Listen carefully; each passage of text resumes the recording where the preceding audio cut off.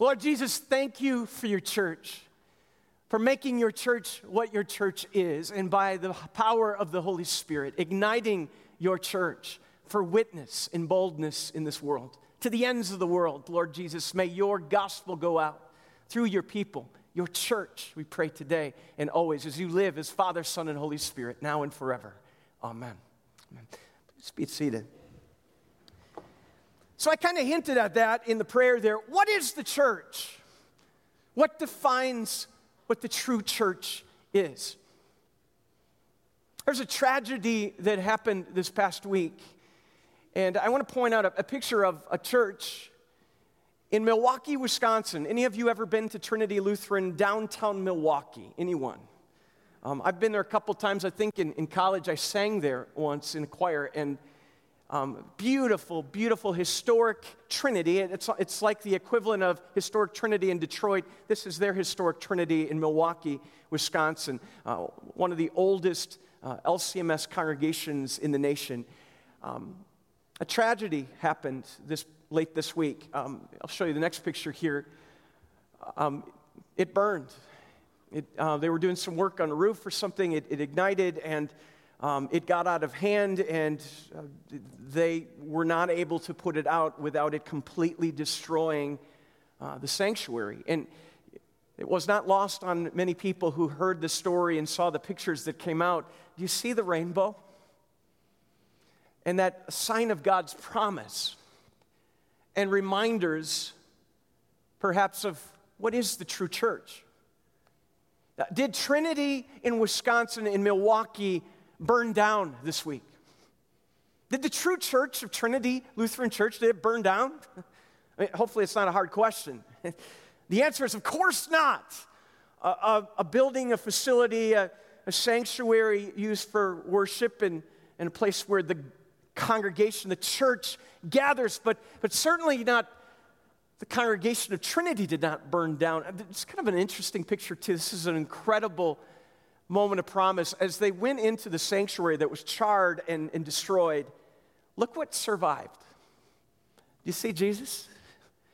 Right on the center altar there, and here's Jesus, and that reminder. In fact, Trinity on their Facebook page posted, and Jesus said, "I am with you always to the very end of the age." I mean, what a powerful visual and reminder. Buildings can burn down. Buildings come to dust ultimately in the scheme of eternity. But what defines a church is people. We hear this all the time. We talk about this as, God didn't come to redeem a building, did he? We teach kids, here's the church, here's the steeple, open the doors and see all the people. And then we open the Bible and we learn that actually isn't what the Bible says at all.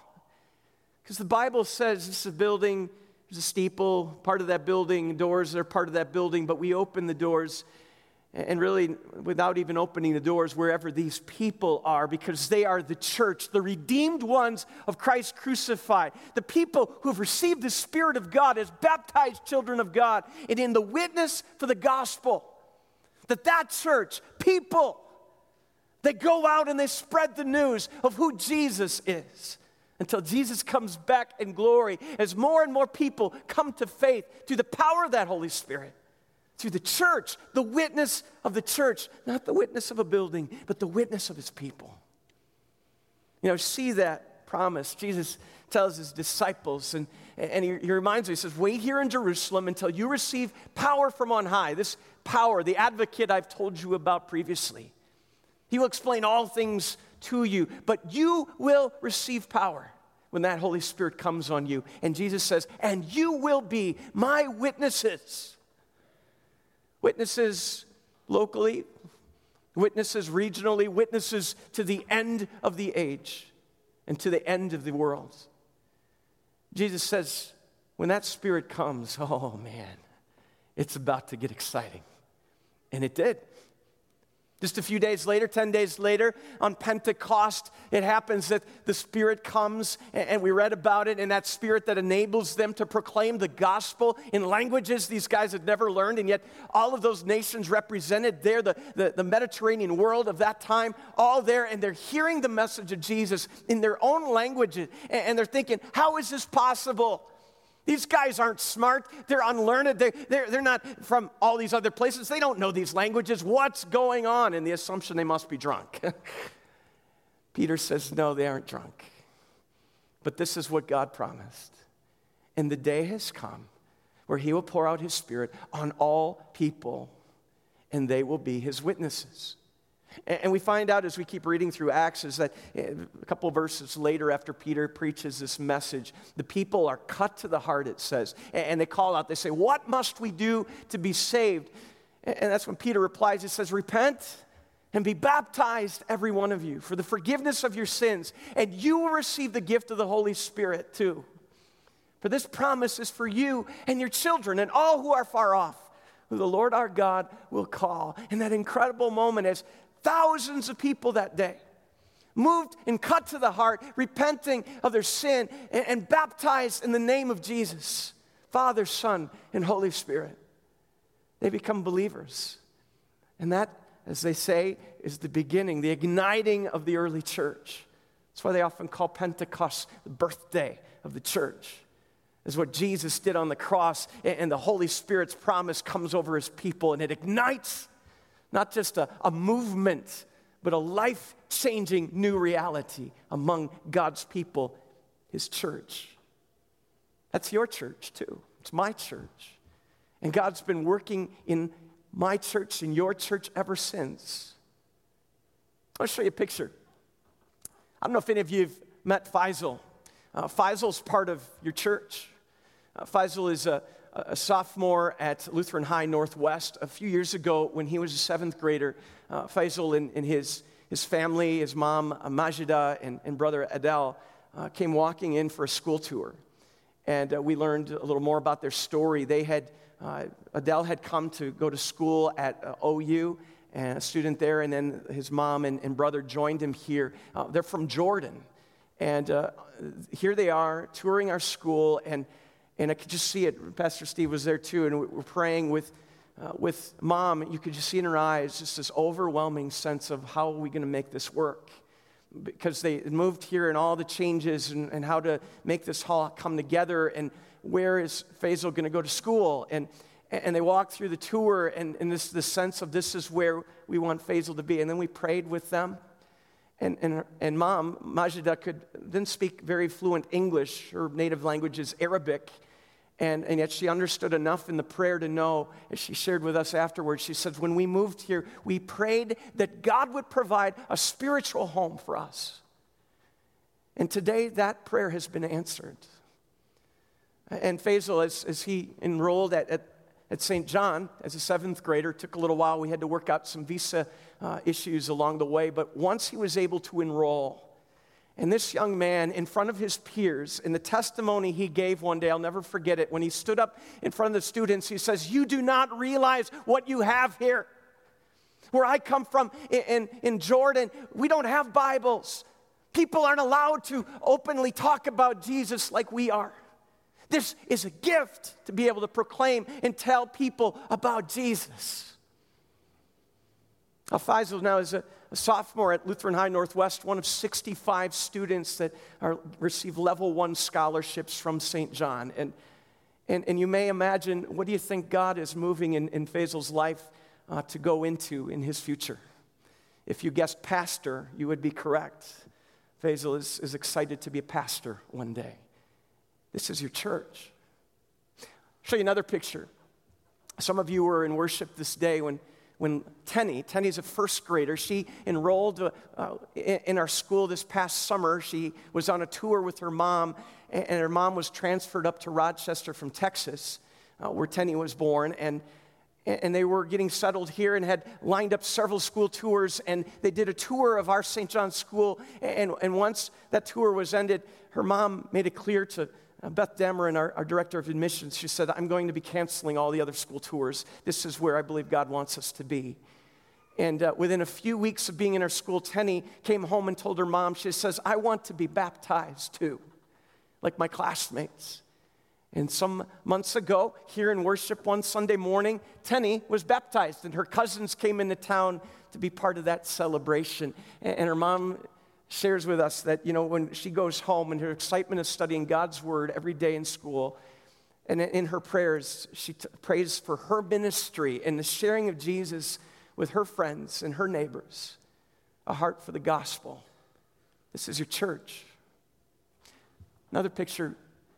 Some of you have seen this before. This is a picture from Vacation Bible School last year. There's a little energy in the room. It's kind of like 8 o'clock worship.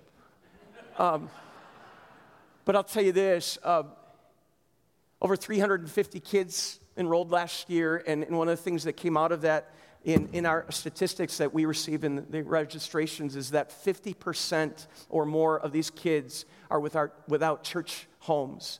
They don't have a congregation they're part of, and yet their parents enrolled them to be part of the Vacation Bible School experience where they come and they learn about Jesus and celebrate His love and His Word.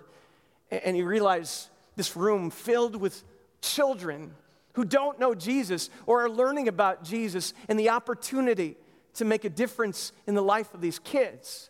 Over 100 volunteers were part of that. Many of you were part of that. And as we gear up for another year of this, where we're expanding that number to 400 kids, because we don't have room for any more, and even though we're going to have to turn some away, what an impact God is doing in the lives of His people. As the Spirit has its way, and God raises up people and their talents and their abilities to share Jesus with children and families in our community. This is your church. These young people got back over spring break, gave up time away along with adult chaperones to go to Mexico, to cross the border and break down walls. I'm going to be honest with you, to break down walls with the gospel of Jesus Christ, to go and strengthen the church of Jesus and to share His love with kids that speak Spanish.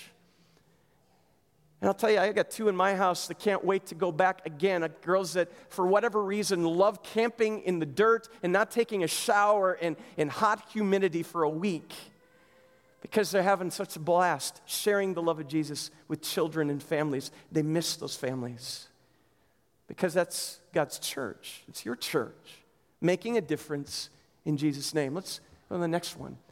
Here's one picture. This is from last fall, from the one class of new people that became part of your church.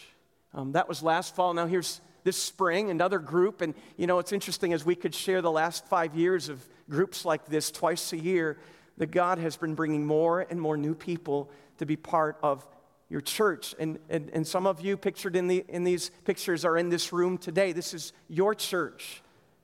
This is our church. And to realize the impact God is having in the lives of His people. There's some amazing stories in this one. For instance, there's a family in there. Oh, hang on, back up.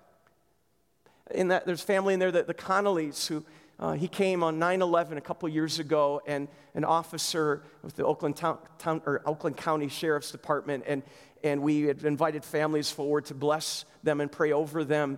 And he went home that day and says to his wife, he says, I want to be baptized. And some months later, we baptized him and his son, and they now officially have become part of your church. They're in this picture. I think up here in the right corner, there's a picture of Fariba, and now we can go to the next picture. Fariba, I'll tell you about her story. She's from Iran, and she came to the United States, tried to when she was 12 years old. Her family was trying to escape political unrest, and while they were fleeing the country, there was a terrible accident, and the van she was in crashed, and people died, and she survived it, but she was in a coma for 2 months. And it crippled her, and it made an impact in her life story. She grew up as a Shiite Muslim, and she came to the United States. She met her husband, Eric, at Wayne State University, and they were married. And months ago, God led them to St. John, where they've been growing in His Word and growing in times of worship, and went through our one class.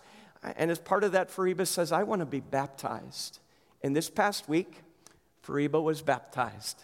And you can see who were witnesses of that, of course, the Saddlemeyers, as sponsors and witnesses of what God is doing in Fariba's life. Amazing stuff. This is your church. But the next one. Every week, twice a week, groups of internationals gather on our campus, and many volunteers help facilitate English second language school on our campus. And God opens up literally, and you think of Pentecost and the nations that are present, they're here twice a week on our campus, learning not only to speak English, but through the relationships that are formed, Jesus is being shared. There's Vicky Eicher volunteering, and there's others that do so. One of them just stepped forward in the last 2 weeks. Her name is Barb, and we had asked if she'd be willing to serve, and she's like, I did that years ago, and she was actually a missionary in China, and she volunteered to help with this. And I asked her, so how did it go after the first week? And she said, I forgot how much I love this. It's like, I love people, and I love sharing with internationals the love of Jesus. It ignited a passion in her. That's the Holy Spirit working through your church in powerful ways. How about the next picture? So I like to call this picture, this is a great picture of a bunch of guys watching Irv Becker work. Some weeks ago, we received a request from one of our dear people, and many of you know the Schmidt family. Russ had a stroke recently, and they were going to discharge him from the hospital, and they needed ramps built at home in several places to make it accessible to him in this new reality.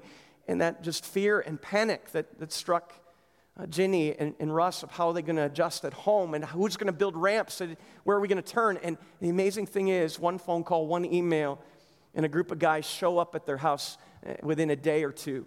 And they spend the whole day building ramps in order to make a difference in Jesus' name. This is the Holy Spirit working through his people to be the church. And as one of them said, and I love this quote, he says, we did this for the Schmidts, but we would do this for anybody.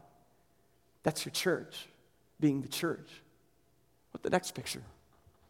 There's a picture of down the dope house that became a hope house, down in the inner city of Detroit as part of Charity Lutheran, one of our new mission partners. And in this picture, some of you know the Altoffs, Lee and Mindy. They retired, moved away from St. John, and then they came back into the area, and they said, you know what? We realized retirement isn't for us. We want to be busy. God has wired us and equipped us to serve, and we want to make a difference in Jesus' name. And they said, do you have any ideas? And we had just heard about this opportunity. They got involved in rehabbing this house for a low-income family as part of Charity's outreach to the community. And others from St. John, about 8 other individuals, took part in rehabbing that house over the end of last year into the January of this year, where the keys were turned over to a new family, who now those children are receiving after-school tutoring at Charity Lutheran and being encouraged in Jesus' name. Lee and Mindy say, you can't get enough of this. This is your church.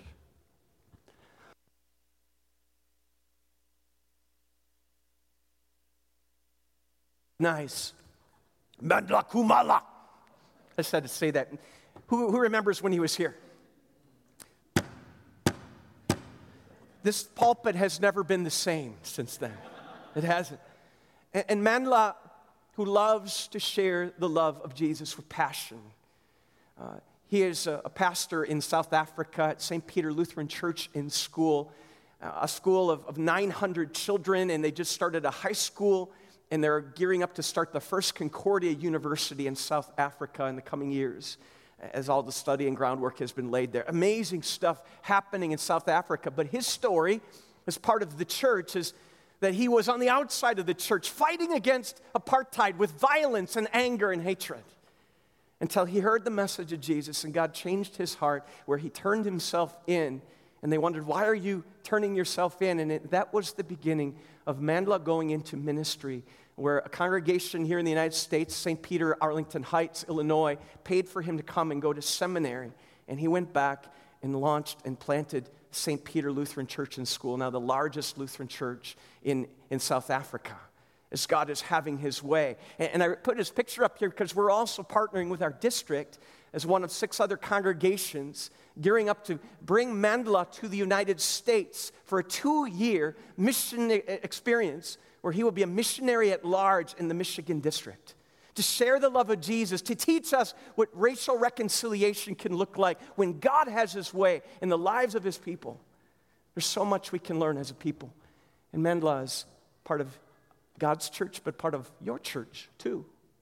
I'll turn to the next picture is some kids back at St. Peter in Middelburg, South Africa.